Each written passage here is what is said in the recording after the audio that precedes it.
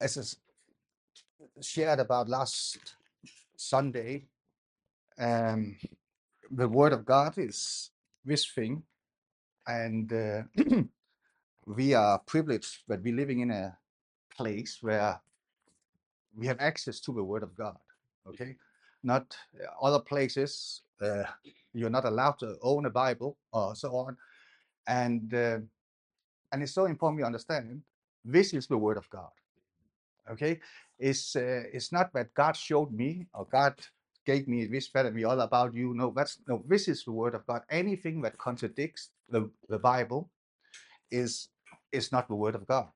Okay, I many years ago I read this book, and that in Hebrew, that just like in Latin, that letters are also numbers.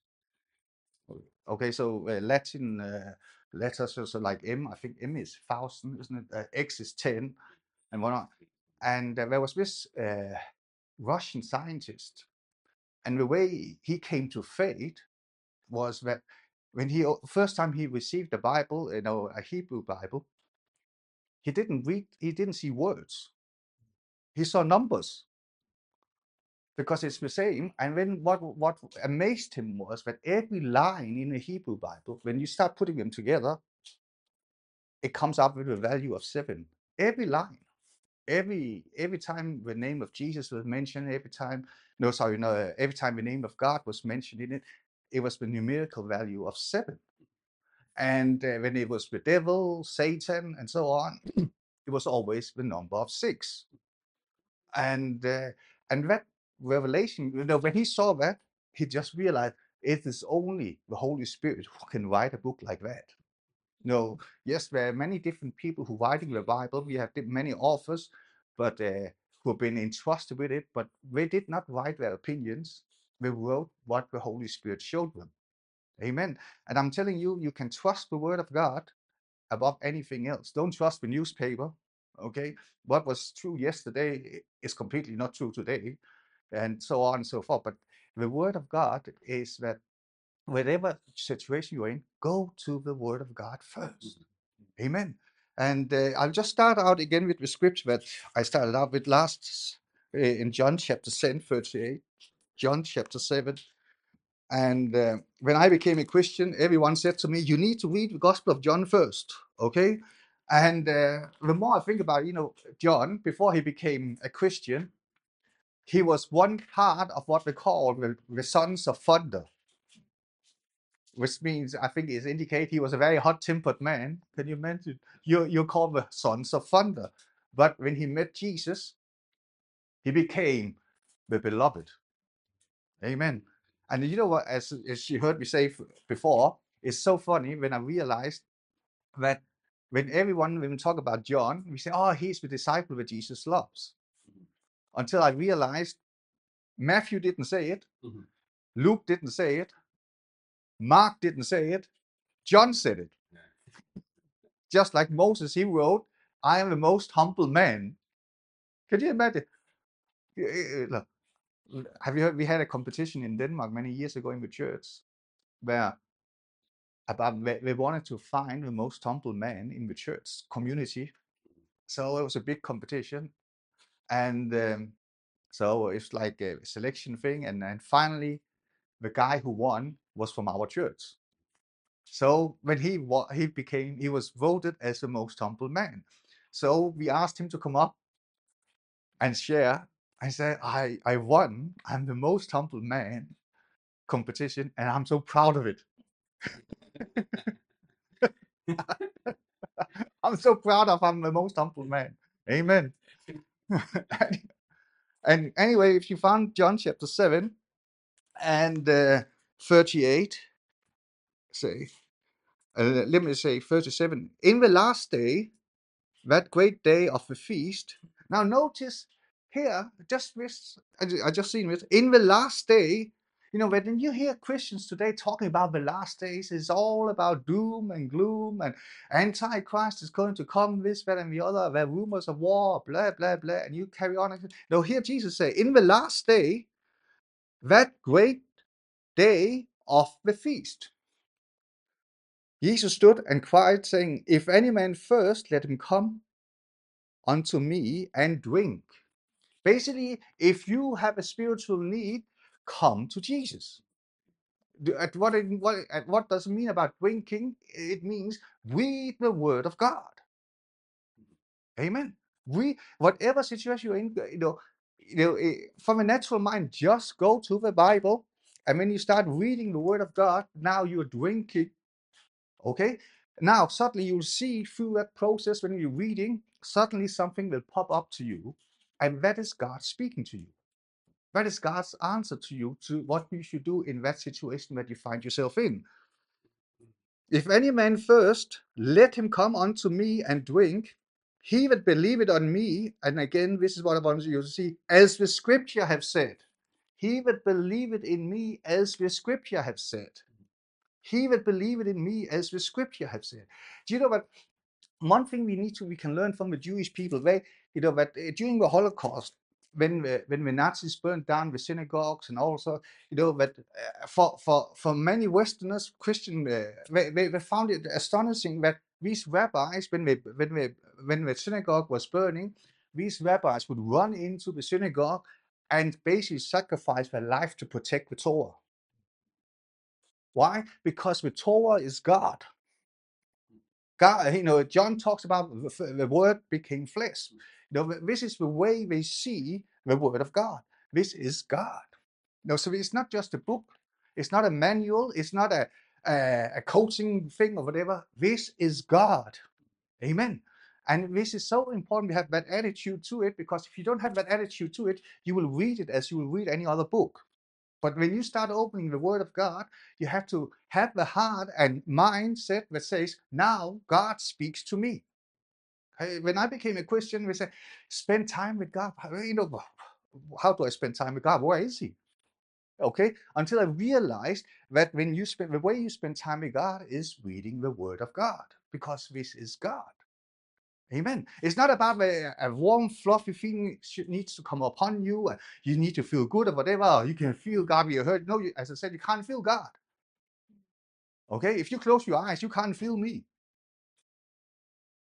You can't feel anyone. But the way you spend time with God is you reading the Word of God, and that's where you're drinking, as Jesus said, if any man thirst.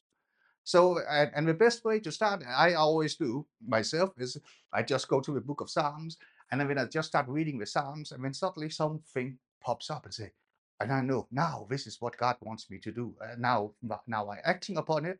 Now it manifests. Amen. So, but so he that believeth on me, as the scripture have said. So what if you want to know Jesus, you need to know the scripture. Amen. So when I became a Christian, someone said, Kurt, you're very blessed when I became a Christian, because you know nothing. So I didn't understand at the time, until I realized what the person meant was I didn't have any kind of religious baggage behind me, ideas about how God was. If you come from a Catholic church, you think Jesus got blue eyes and blonde hair. When my approach to the Bible was just, if I see it, I just do it. Okay, but it's not, every denomination, if you speak to most people in the denomination, they will say to you, "Oh, we don't believe in this, and we don't believe in that, we don't believe in this." I came to the Word of God and say, I just believe it. So he said, "Are you blessed?" Okay, so just take the Word of God and say, "This is what it says." And so when I became a Christian, I knew nothing. As I told you many times, when the preacher said, "Turn to this book or turn to that," so I had to spend a lot of time just knowing the so-called, what I call the logistics of the Bible. I need to know what books are Old Testament, what books are New Testament. I need to know where the books are. This is not hard. But what it did was it helped me to build a structure in terms of, now I know how God speaks. So that helped me to work the word, so to speak, because I had the structure, and it takes effort. Okay. But they don't do that anymore. But in the olden days, it used to be that you learn to memorize scriptures, but by heart. Okay. And I was so impressed about people who could just quote one verse after another. But you know what? None of them learned it by without putting an effort into it. So the only verse I learned was Luke 1:37. I thought that was sufficient. There's nothing impossible with God. I thought that covers all areas. Okay, I don't need to know all that. As long as I know there's nothing impossible with God. And the key word was with God. Everything is impossible without God. But the good thing about it is you don't need to be without. The Bible says that anyone who calls upon his name, anyone shall be saved. But here again, it comes to he who believes on me, as the scripture have said, not as my culture have said, not as my experience have said, not as my denomination have said, not as whatever you have heard over the years, no, as the scripture have said, okay? He that believeth on me, as the scripture have said, out of his belly shall flow rivers of living water. Out of his belly shall flow rivers of living water. In the 70s, when we started new churches, it was very popular to call the churches oases. Okay, so what the image was that the world here is a desert, and you are an oasis. Okay, and what is an oasis is a reservoir of water in a dry place. And basically, what happening if you're in a desert now? I've never been in a desert, but I read about it. That you plan your journey according to come around the oasis, so that you can drink, because without water you can't survive. And it's the same thing in life. Churches, you and I as Christians, we should be attractive to other people. Why? So that they can come and drink the word of God from us. No, living water, not doom and gloom water, living water. Do you know Jesus here? The only people Jesus rebuked was the Pharisees. And the Pharisees was both similar to what you can call the church today, that they thought they knew, they had knowledge of the scripture, but they had no revelation of the scripture. Okay, they approach the word as something you study for knowledge, instead of you approach the word that you approach it not for studying but for fellowship. Amen. And that's what we are supposed to do. But when you and I, we read the word of God, you are fellowshipping with Jesus. Now Jesus speaks to you. That's why it's not about your intellect. It's not about your knowledge. It's about, as we say in the world, it doesn't matter what you know. It's about who you know. Amen. And you can be the brightest person in the world, but if you cannot fellowship with people, no one cares about how much you know.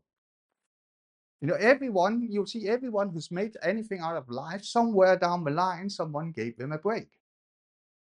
They gave them an opportunity. But we grow up in this working class culture where just work hard, and just work hard. And when we think that you just work hard and then every success will just come to you, no. Because there are many people who have worked very, very hard, but never got a break. Okay? You and I, you're not paid your salary according to how hard you work. You're paid according to the responsibility you take upon you. That's why a CEO for a big company, he earns a lot of money, but he might not work as hard as the guy who do the roads. Okay, physically, I don't know if they do. I remember I saw some of these old men who always been doing it. They've been bricklayers. When they got old, they couldn't hold a newspaper because their hands were shaking all the time. Okay, and they worked hard, but the reward was not a lot. So of course you have to work hard, but don't fall into a trap and believe just work hard, and then success will come my way. No, there is no such thing as a silver bullet that if you just do that one thing, everything will fall into place. No, it's a combination of things. But I noticed one thing, that people who have breakthroughs, who are successful, they all have one thing in common. They are people who can get along with people. Amen. It is so important. Some people say, I still notice over the years, they say, I don't care what people think of me. Actually, those are the one who cares the most. Of course, you should care about what people think of you, because none of us can make it on our own. Amen. So He that believeth on me, as the scripture have said, out of his belly shall flow rivers of living water. And as I said to you last Sunday, this is not the Holy Spirit. This is what the charismatics, they preach this verse and say, oh, so they think I pray. So they use this scripture for when we pray in the spirit and so on. No, that's not what it is. The rivers of living water, that's the word deposited in you, coming out of your mouth, out of your actions. Now that becomes rivers. Amen. When it's rivers of living water, as I said, every time you see the word water is a metaphor for the word, not for the Holy Spirit. The metaphor for the Holy Spirit is wine or fire. Amen. And it's so important because, like someone comes to you, someone who's hungry comes to you, and you say, they don't get filled. Okay? No, but if you are deposited with the word of God, and someone comes with the same need to you, and you can say, my God supply all you need according to your riches. Call upon him, and he will come. So now, if that person responds to what you just said, now that's rivers of living water coming out of you. Amen. It's that so many times we say, oh, we just pray in tongues in that way without having this, because we don't understand this scripture. And that's why if you want to be a reservoir, an oasis, rivers of living water is coming out of you, you need to believe on him as the scripture has said. And the only way you can believe on him as the scripture said is that you read the scripture. And it's so important that you don't just read the scripture when you feel like it. You make it a discipline. Okay?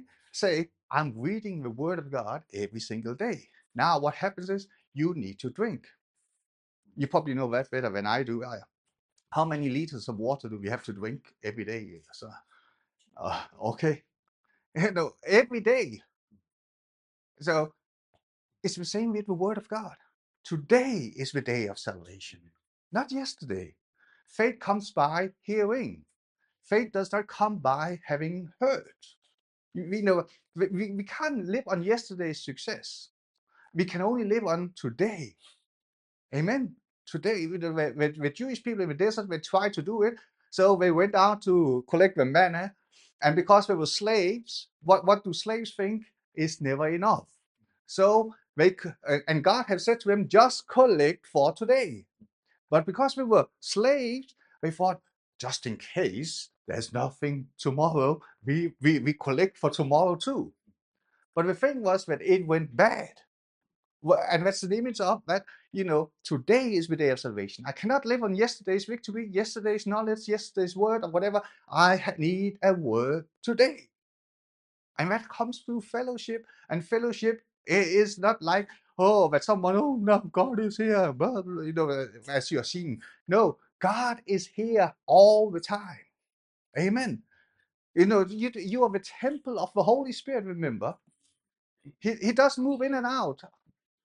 Next time, can you imagine God say, I'm sorry, I'm on holiday, see you in 3 weeks' time? No, when you're not the temple. Temple is where you're consistent. Amen. But now in the New Testament, what happened when Jesus died upon the cross? The veil into the Holy of Holies was torn. But you know what is amazing about it? It was torn from the top down, not from the down up, which means it was God who opened it. Amen. It was God who invited you. And now the Apostle Paul elaborated on that. He said, now you are the temple of the Holy Spirit. So that if the Jewish people, the high priest could go in once a year. But now you can have the Holy, you are the temple, you're in the Holy of Holies 24/7, 365 days a year. But because of this charismatic rubbish where we're thinking, now will come Holy Spirit, come Holy Spirit. No, he's here. But you can see, but if you keep hearing, come Holy Spirit, and so on, when you start getting an understanding of that he's someone who comes and goes. That's why you have faith. Oh, God seems far away. No, he's here. Because if he's not here, you're not the temple of the Holy Spirit. And if you're not the temple of the Holy Spirit, there's something wrong. So let me say the Bible is not true. Yeah, but I can't feel anything. It doesn't matter what you feel. Feelings is included in what the Bible talks about with flesh. Now, you and I, we can be in the same situation and feel opposite, depending on what natural circumstances we have come from. So, two people can have the same challenge. One can see an opportunity, others sees a problem. Amen. So don't rely on anything in the natural. Rely upon the word of God. If the Bible says, by his stripes I have been healed, believe that more than believing, 90% of people with that diagnosis, they die. 90% this, that, and the other. Okay? No, don't believe that. Believe the word of God. And that leads me to, if you go to James chapter 4, verse 7. So having said that, this is where I carry on from last Sunday. I didn't get to James. You know, when I came to, I didn't know in English you translate names. So when first time I came to a church, it said turn to James, and I couldn't find it because in the Danish Bible, you know, his name is not James. You know, his name is Jacob. Okay, so when I came, I couldn't find it. I couldn't find, where is James? I couldn't find that. I couldn't find James. Now I can't find James right now, but it's a good thing I can quote it. So submit yourself, win to God, and then resist the devil. Now, many charismatics, many Christians, they like resist the devil. Resist the devil. But you know, that's not the important part here. The important part is submit yourself. You know, the power does not lie in you and I, so to speak. It lies in our relationship with him. Submit yourself. Submit yourself. The first thing is, before you do anything, make sure your relationship is right. Amen. What I mean by that, make sure it's something that you are supposed to do. Jesus said, I only do what my Father have shown me. Do you know what is interesting? He didn't say, I only do what my Father have taught me. No, what he's shown me. That talks about you need to have a relationship. Amen. Relationship. Not knowledge. You cannot defeat the devil with your knowledge. But you can defeat the devil when you submit yourself to God. Submit yourself. The first thing is you say to God, no, you need to, am I a part of something? And you know, you're not a lone ranger. Is this what God have asked me to do? It's like when in the 90s, there was a lot of people I met. Now I got so old, so now time is a good judge. So there was a lot of Christians at that time. So let's say God told me I should study New Age so I can expose it. I should study this or the devil, whatever. Always, but God never told them that. God never said study the devil. God never said study the works of the devil. No, Acts 10:38 said Jesus, he came to destroy the works of the devil, not study it. Okay? Destroy. But the thing is, because we're living in a society where we think knowledge is power. No, in the kingdom of God, it is relationship that is power. And now many of these people, they just gone completely crazy. Why? Because when you start exposing yourself to the works of the devil, he will take advantage of you. That's why submit yourself. Your strength does not lie in your knowledge. Your strength lies in I'm close to him. Amen. That you're close to him. That's why the name of the Lord is a strong tower, and the righteous runs into it and shall be saved. Amen. Why do you get saved? Because you know where to run. As long as you read the word of God, you are saved. Because now you are in him. You are in fellowship with him. But so the first thing is submit yourself. And then you can resist the devil. Amen. Then you can resist the devil. When you have all the authority in the world, then you know this is what I'm supposed to do. But if you just choose to do whatever you want to do, you cannot. There is no strength in that. If you are in an army and they give you a gun, you can't just go out and shoot anyone and anything you want to. You have to be under command. You have to be submitted to something, because else you become more dangerous. You become a problem rather than a solution. This is why when that for example with healing and things, the biggest issue is people, they are not a part of something. Okay, they say, they take this thing out of context, but I got Jesus. Yes, you got Jesus, but they say there will be an effect of it. Okay, people say, "Oh, I love Jesus, I love Jesus, I love Jesus," but I don't need to go anywhere. I don't need to have fellowship with anyone. So on. No, that's true. Jesus, he said, if you can't love the neighbor who you can see, how can you love God who you can't see? Amen. So it's easy for us to say, "Oh yeah, but it's only God, it's only God." It's so trust me, I met so many of them over the years. The noise that comes out of their mouth sounds very holy and religious, so on, but there is no victory, and it's not because of the lack of knowledge. It's because the lack of relationship. They become an island to themselves and saying, "Oh, Jesus can speak to me," and he can. But if he speaks to you to be independent, now are you sure it's Jesus? Yeah, but it sounds like Jesus. No, but we are called the body of Christ. If they cut a finger off you and throw it over into the corner, you can say, "I'm still a finger," but that finger will die. Okay, so it's very important that we understand. The first thing is, always make sure you are not isolated. This is the first thing the devil will do to you. He will isolate you, and this is our flesh. Have you noticed when any of us, when we are not where we want to be, what is our fleshly instinct? We withdraw.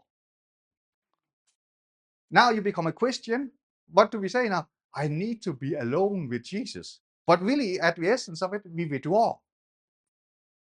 Okay, that's why the Bible says we shall come together and encourage one another. And I said encouragement is not about making you feel good. It's not about comforting your emotions. It is about putting courage back into you. That's what it means. Courage. So you come to church and someone says, "Wake up! You're more than a conqueror." "Well, I don't feel like a conqueror." "You're more than a conqueror. Nothing is impossible with you." You need to hear it. Amen. That's what encouragement is. It's not like, you show up like something the cat for ordained, and when you, come, let me give you a hug. Oh, it's so nice. That's not encouragement. Okay, that's not encouragement. No, when you come in like this, someone should look at you and say, "Stand up, stir up the gift that is within you." Amen. He who's in you is greater than he who's in the world. You are the head and not the tail. Amen. Let's put the word of God back into you. So now you start speaking it out again. So rivers of living water comes out of your belly. Amen. But I don't know always. One of the things I didn't like in church when I became a Christian, it was always hugging thing. So I come to church and when this fat person wants to hug me, I don't want to be hugged by you. Okay. Yeah, I was once in a church, and when the guy who had picked me up from the hotel said, "We have to go in through that door," I said, "Why?" "Because there's this woman, she's got a hugging ministry." And I said, "I do not want to be hugged by her." Can you imagine? Can you imagine if your background has been someone who abused you or something, and now you have to have a hug? You will be traumatized the rest of your life. No, that's not encouragement. Amen. That's not encouragement. Encouragement is you are the head and not the tail. Nothing is impossible with God. Anything that is in the natural is subject to change. Amen. The word of God is, I didn't know. Did you know that? Have you heard the word blockbuster? I didn't know where this word came from. It actually, we talk about it as a movie. This is a blockbuster movie. But actually, where the word it was invented from was during World War II. It was a bomb that the British had that could wipe out a whole building. That was called a blockbuster. So now they adapted it to film. So when there's a blockbuster movie, it can empty a whole building because everyone goes and watches it. Okay? But the word of God in your mouth, in your action, is a blockbuster. The Bible says it can pull down strongholds. Amen. Every imagination. Now, where are the imaginations? In your head. What happens when people get a diagnosis? What happens when people feel the symptoms in their body? Imagination comes. Have you noticed we don't think in letters? When I say dog, you don't think, oh, dog, D-O-G. That's not how you think. You have an image of a dog. And some of you have an image of a little dog. Some of you have an image of big dog. Some of you have a... Okay, now for me to understand, for you to understand what dog I was thinking about, you need to know me. That's the same thing when God says to you, all things are possible. You need to know what God means. He means all things are possible. Okay? I don't care what you feel like when you wake up in the morning and there's like a big noise or whatever. Oh, no. Don't think like that. Think like what God thinks of you. If God says you can do it, you can do it. Amen. If God says you are a victor, you are a victor. Courage is not the absence of fear. Do you understand? Courage is that despite of what you feel, you still do it. That's courage. Amen. And you know what? Don't trust your emotions. They lie to you all the time. They tell you, you can't do this, you can't do that, you are this, that, and the other. No. I am a believer. I am what the Word of God says I am. I can do what the Word of God says that I can do. I'm not a slave to my emotions. I'm not a slave to my feelings. I'm not a slave to my background. I'm not a slave to whatever the devil tried to put me in a box. I am a new creation in Christ, and I can do all things through Christ who strengthens me. And now you have to understand the strength of Christ. What is that? Resurrection power. The same power that lifted Jesus from the dead now dwells in you. Amen. And you know, but if you read in Isaiah, where it talks about, I think Isaiah 53, if you read it in the King James Version, you actually see that Jesus died twice. Now, what I'm saying to you, some people may think, but no, he died physically. But you have to understand, he was not the first one who died physically. Before the cross, people died, and the righteous people, they came into what they call Abraham's bosom. But Jesus also died spiritually. And now you have to understand, die spiritually means you're absent from God. It's when God said, when Adam and Eve was told, if you eat of the fruit, you will truly die. When they ate of the fruit, they didn't just disappear, but they lost the connection. That is what it means to be spiritually dead. Okay? But he had to do that. Why? Because at the time, hell was there was Abraham's bosom, and then there was hell. And you remember the story about the rich man, that they could see one another. And remember that Samuel, when Saul called upon his spirit, it came up. It didn't come down, because you couldn't go to heaven because Jesus hadn't died yet. But what happened with Jesus? That all our sin was laid upon Jesus. All the world's sin was laid upon him. That's why in Psalm 22 he says, what did he say on the cross? He didn't say, my Father. He said, my God, why have you forsaken me? Okay? God has to turn away from Jesus, because all the world's sin was laid upon him. But it had to be done, because now this is what the devil thought. Now I got him. So he pulled him into the lowest part of hell. Okay? He became the lowest of the lowest. And then after 3 days, he had paid the price, but he was not a sinner. He was made sin. And when God said, and when a voice from heaven comes, you read about this in Hebrews, and after that, God says, today, now you are the begotten. So God pulled up Jesus from the lower pits of hell up to the right hand of the Father. What does that mean? That means if Jesus was made the lowest of lowest, anyone who comes to Jesus can be saved. What? And this is what I say about any other thing, about that religions and whatever, Christianity, any other faiths, they have to lift up their God. Okay, they have, they have to lift up their God. They have to please their God. But our God, through Jesus, became the lowest of the lowest and lifted all of us up. That's why I, with confidence, if you say to me, whatever you've done, I say, Jesus will forgive you if you confess. You say, why? Because he became the lowest of the lowest. Lowest of low. I can't even imagine it. All the sin of the world was laid upon him. That's why when we saw him on the cross, we couldn't recognize him. Because all that sin of centuries was laid upon him. The past sins, future sins of mankind, it was all laid upon him. Okay? And that's why I know my God, he loves me.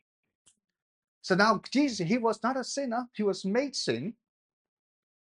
You and I, we were born sinners, but we are made righteous when we receive his sacrifice. When we say, how do we receive his sacrifice? Say, Jesus, I believe that you died for my sin. And he rose again for my righteousness' sake. Okay? That's a gift. Have you noticed that you don't all, so everything in my Christian life is nothing to do with me. It's all to do with him. And the great thing is, it cannot be changed. One of the good news is he says, he became poor. I mean, many Christians stops there. I want to be like Jesus. I want to be. No, he became poor so that you could be made rich. He was broken so that you could be made whole. Amen. He was, by his stripes, you were healed. And now all these things, Isaiah talks about it in the future. We as believers, we talking about it has already happened. I don't know, do we call it the New Testament in English? New Testament, when is the testament executed? Yeah, except when he dies. So if someone dies and you're in the will testament, you get called into the lawyer because he's the one who's supposed to execute it, that the will is going to happen as the one who written it. But the good thing about you and I is Jesus who wrote the testament. It was Jesus who died, and when he was risen again, make sure that you get your share. But we say, no, I don't want something. I like to be poor. I like not to have enough. I'm so holy not to have enough. I heard a stupid thing from someone, again, in a Christian, you have to be Christian to say things. So it was even a preacher. And it's not everyone that God can entrust with cancer. So idiot. Say, God gave me to teach you something. Idiot.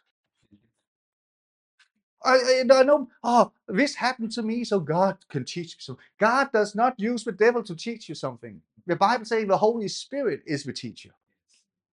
Amen. The Holy Spirit is the teacher. Not. Can you imagine when the kids are small and we have to teach them about the traffic?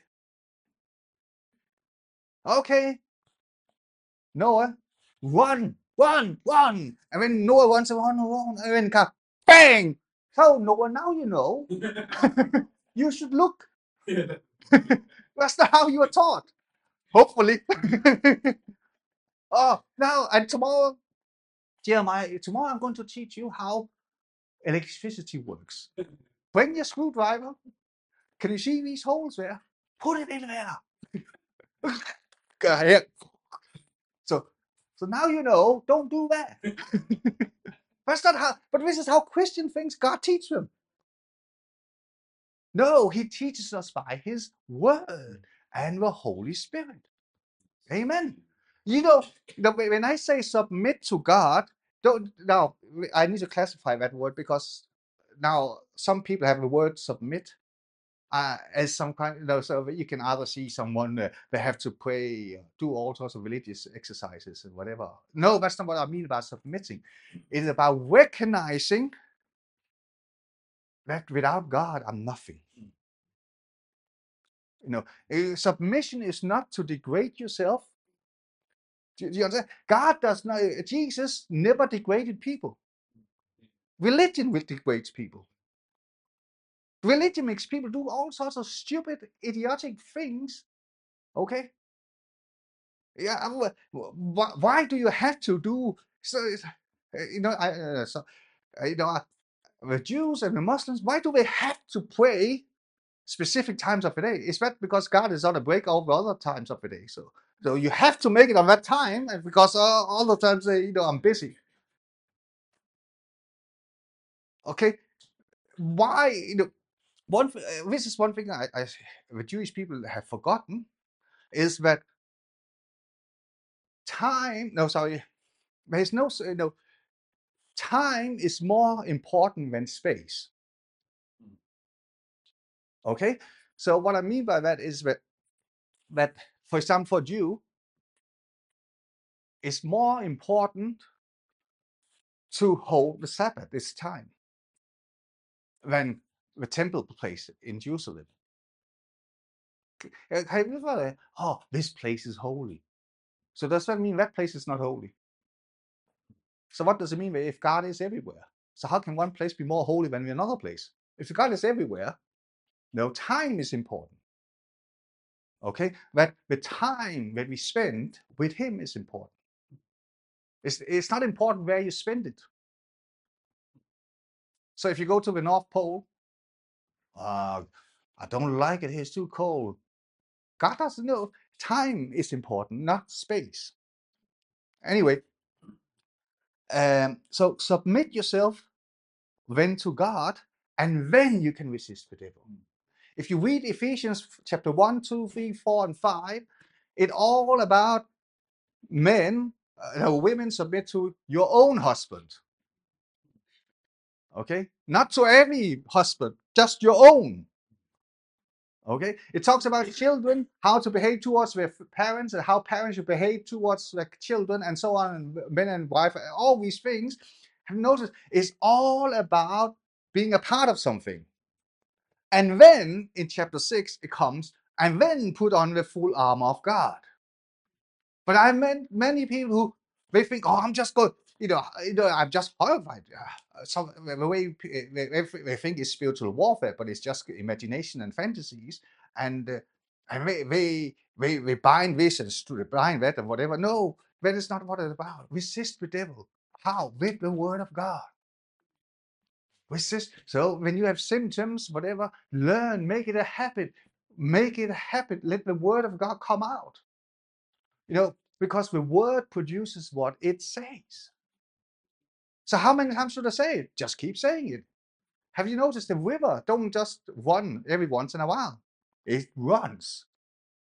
And now it says rivers. It doesn't say river. It was in plural. Means the more of the word of God you get into your life, the more you're speaking it, the more you're acting upon it, you can end up not just creating a river, you can create a sea. Amen. And this is what we are supposed to do. This is how we support one another, is giving the word of God. So reminding us, because I'm telling you, even if you know it, you still need to hear it. And sometimes because the pressure upon us physically can be strong, now you have a brother or a sister who can speak the word to you. And you will be strong and overcome. Amen. This is why Christianity is not a religion, it's relationship. It's not about, but because of we have adapted a lot of religious things. That praise and worship is not to please God. Do you understand? praise and worship is because we have recognized God is already pleased with us. Amen. We are praising. Prayer is not to gain attention with God. I learned that, when I became a Christian, prayer was for me negotiation. Okay, so God, if you do this, I will do that. Like if I could, but this was how. No, prayer is, I recognize in His presence there's answers for everything. Did you know what was a revelation I got? The moment you confess your sin, that's not the time God found out about it. That was a big revelation for me. I said, after, God, there's something I need to tell you. No, the moment you confess your sin is when you get rid of it. Amen. That's where you get, okay, I can't say that to God. Why? Because God will be shocked. Like if He did not know. Now, God, I had to tell you something. Yes, Kurt, what is that? God, I did this. You did that? It's like now the whole thing, now God, Kurt, come back tomorrow. Now God needs a break. He needs a rest because it's too overwhelming what you have done. It's not, it's when I confess my sin, that's where I get rid of it. Amen. Okay. In John 8:32, you shall, no, you better read it.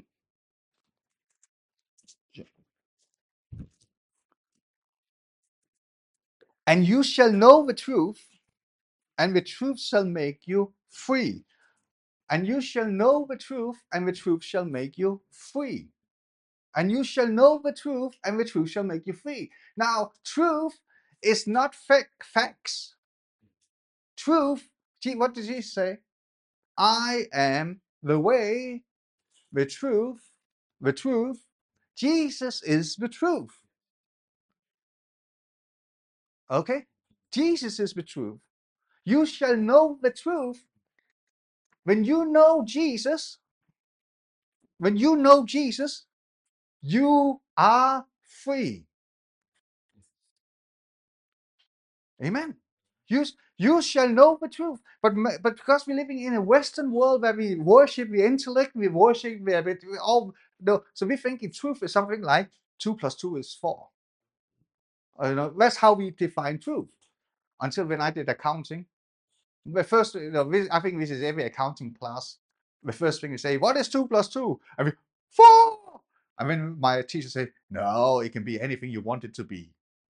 Okay.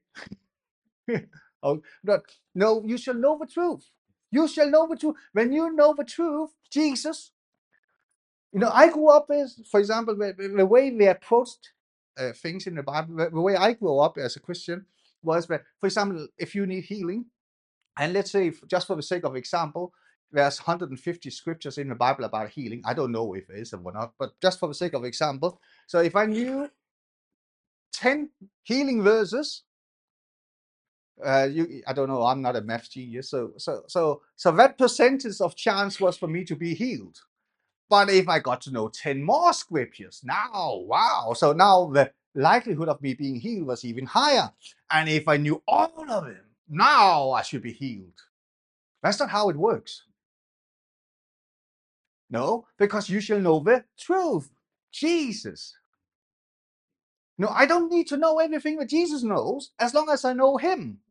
And as long as I know Him, walking with Him, trusting in Him, whatever He knows will benefit me. And what He knows is far beyond what I know. That's called faith. Amen. You shall know the truth, and the truth shall set you free. You shall know the truth, and the truth shall set you free. But many people reading this as the truth about healing, and the moment I know all the healing scriptures, now I will be healed. But I'm telling you, that's not how it works. You shall know Him, Jesus. Knowing you know Him, now you will be set free. So that's why. But if you need healing, you don't just read the Bible.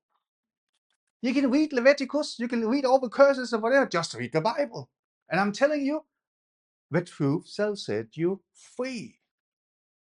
But because we've gone to this, when I started out with prosperity thing, when I was really the wrong time to start out studying prosperity. Study prosperity on payday.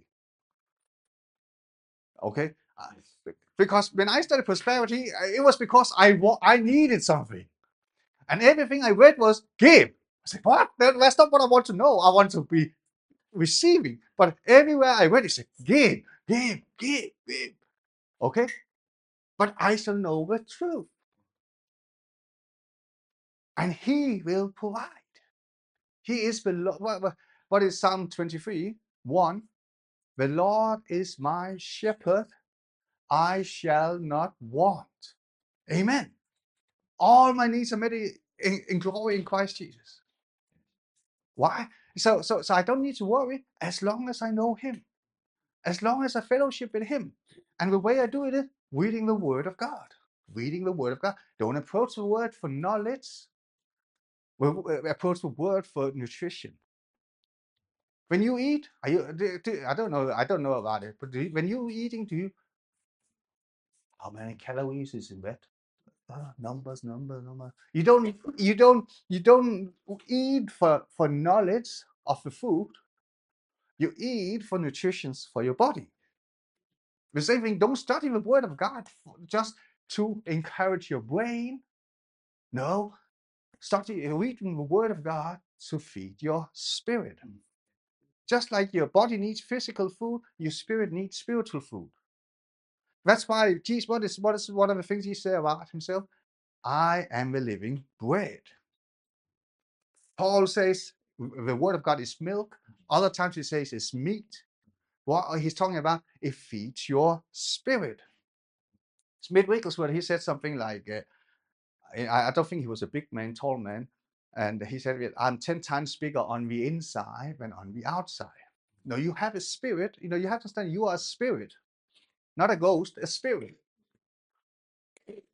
And you have a soul who lives in a body. Your body is not you. That's just your contact point to this earth. When you are absent from your body, you are in the presence of God.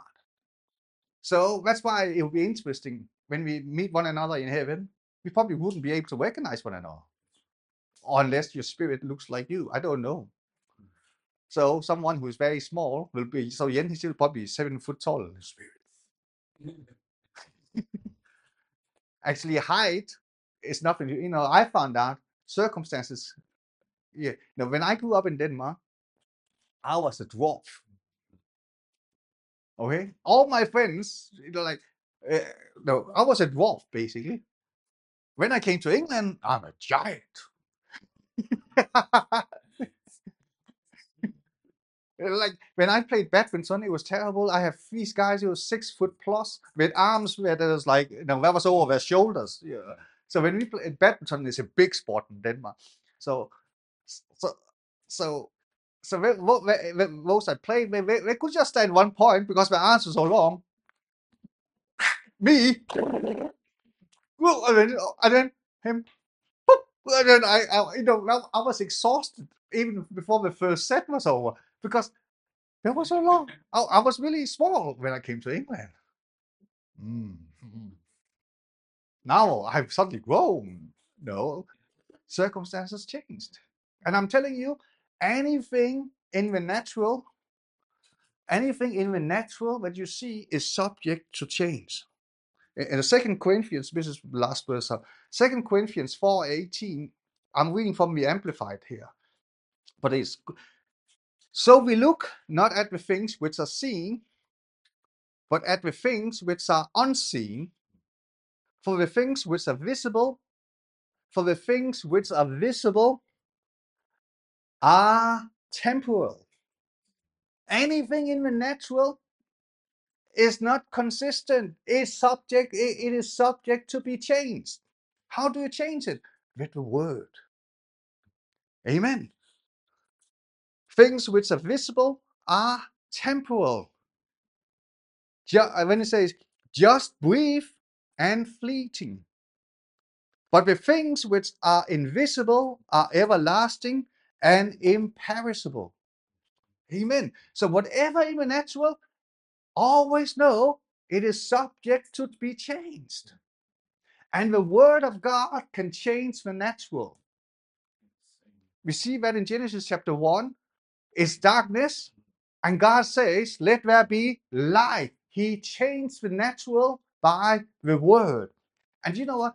In I think it's Ephesians 5:1, I think it says also in the Amplified that we shall imitate God. So what does it mean? Copy him. Do what he does. Do what he does. So now start speaking to your circumstances. Don't say, oh, I'm depressed, I'm discouraged, I'm this, I'm this. No. Whatever you feel, don't say that, as you said to heard me say 2 Sundays ago, or whatever it was. Don't call the cat if you want the dog. Amen. Don't say what you got, say what you want. So, we're so good at, I'm so depressed, I'm so this, I'm discouraged. Oh, whisper to me, I'm concerned. Whatever. No. You should say, I have the peace of God. He will perfect that which strengthens me. Amen. He goes before me. He's behind me. I am safe. I am secure. No matter what, even if your hair stands up on your back, just say, I am bold. Amen. Hallelujah. The devil cannot see. It's so funny, from the devil's point of view, when you're born again, when you're saved, you look like Jesus.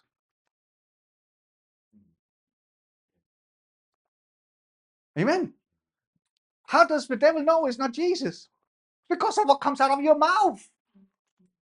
Oh, I'm not this coward. The devil says, oh, it's not Jesus. Oh, I'm not this coward. I'm nobody. I'm useless. I mean, it's not Jesus. Come, let's depression and whatever. No. So if you can't speak the word of God, better to keep quiet. The Bible says in Proverbs, even a fool who stays silent looks like a wise man. Have you noticed that? It's no, that's another joke. I will keep that for another time. So don't be discouraged. You know the English saying, if life hands you lemons, make lemonade. No, but you and I, we got everything that we need today to make our life the way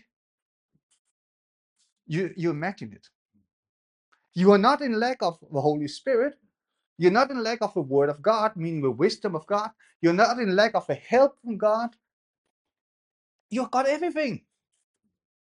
Everything. Not tomorrow, not one day. Faith is now. Amen. I'm not going to get it. I got it. A woman met once when I was preaching in a church. She came to me. I had 2 days meet. Yesterday I went home. I was so mad. Well, so far, what did I say? That was my first thought. I was so mad. I have had this for all these years, and the devil had managed to deceive me into believing I was going to get it. And now I realize I got it already.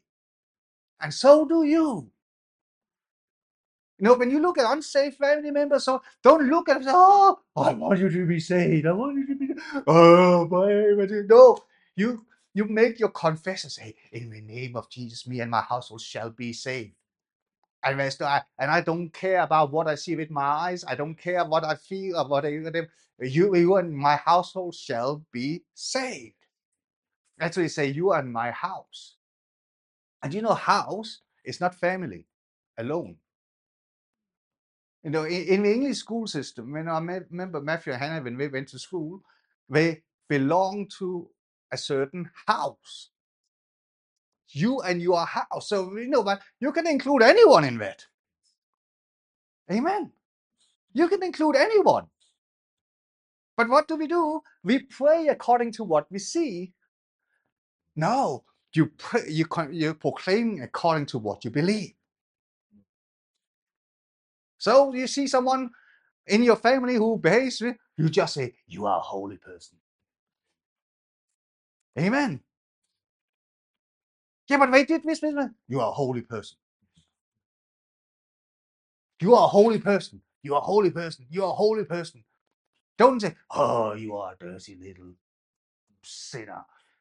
If you don't repent now, you know, if he comes to me. No, say what God says. Don't pray according to your emotions. Don't pray according to, pray according to the word of God. No, when you go to prayer meetings, we pray for the city. Have you heard it? It's like 1 hour of unbelief. Oh, so bad. Jesus, but just he have already saved them. They just don't realize it yet. Okay, why don't we realize it? Because most churches will tell you, if you turn or burn, where are you going if Jesus is coming tonight?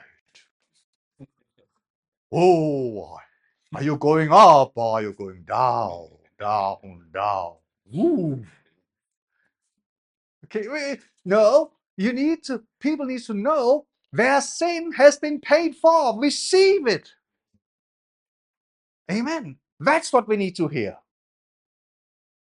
We are not, you don't need to tell a person who met Jesus, you shouldn't steal, you shouldn't do this, you don't need to tell a person who met Jesus. It comes natural. You don't need to say to someone who is in love, you need to be happy. Amen. You don't need to say to someone when you get a good grade, rejoice. It comes natural. The same thing, all these things that Christianity have fallen into, we don't need to spend time on that because it comes natural when you met Jesus. What is the first thing? One of the first things I experienced when I became a Christian was joy. Amen. And what the Bible says, the kingdom of God is righteousness, peace, and joy in the Holy Spirit. Amen. No one needs to come to me when I met Jesus. You need to be happy. I was like, I'm so happy. The sun was shining. Everything was just more nice. Why? Because I had met Jesus. Amen. I don't need to be told, Kurt, now. No, don't do this. Don't do this. Don't do this. No one needed to tell me these things. And actually, it's nothing to do with Christianity, really. It's just good behavior. Okay? No, I received him as my Savior and Lord. Amen. So, John, I'll just do that as a reference. John 15, 19, 20, where he said, I only do what my Father has shown me. It talks about relationship. Talks about relationship. As I said, all of us, how did we learn to cook? If you cook, okay, you learned it by observing your parents. If you grow up in a Filipino family, you most likely don't eat frog legs, do you? No, you're eating what you have observed. You learn to cook what you have observed. When you leave home, I don't know, maybe, but most families, they don't hand you out a cooking book. No, but when you're on your own, you start remembering what you have seen at home and start cooking with. Amen. And that's the same way we learn. How do we see? We see in the Word of God. I see, this is the way it is. This is the way it is. I do. And don't worry if it doesn't work out well the first time. The first time you cooked, you didn't cook a gourmet meal that and a Michelin restaurant called you and say, oh, we got a job for you. But you learn by doing. Amen. You learn by doing. You learn by doing. You learn by doing. And the same thing is with Jesus. Go get beyond this thing about, the Bible talks about a spirit of excellence. But I think many people interpret it as a spirit of perfection. But excellence is not perfection. Excellence is that you never give up. Do you understand? Excellence is you don't give up. It's not that everything is perfect. No, perfection is based in fear. God knows we are not perfect. Amen. Oh, I can see you're shocked. You didn't know. No, that's why he sent Jesus. Amen. But we think excellence is perfection. No, excellence is I do not quit. And you know what the good thing is? God never quits on you. Amen. Hallelujah. Let's pray now. Father, in the name of Jesus, thank you. You are faithful. You are righteous. And the good work you started in each one of us, you will complete.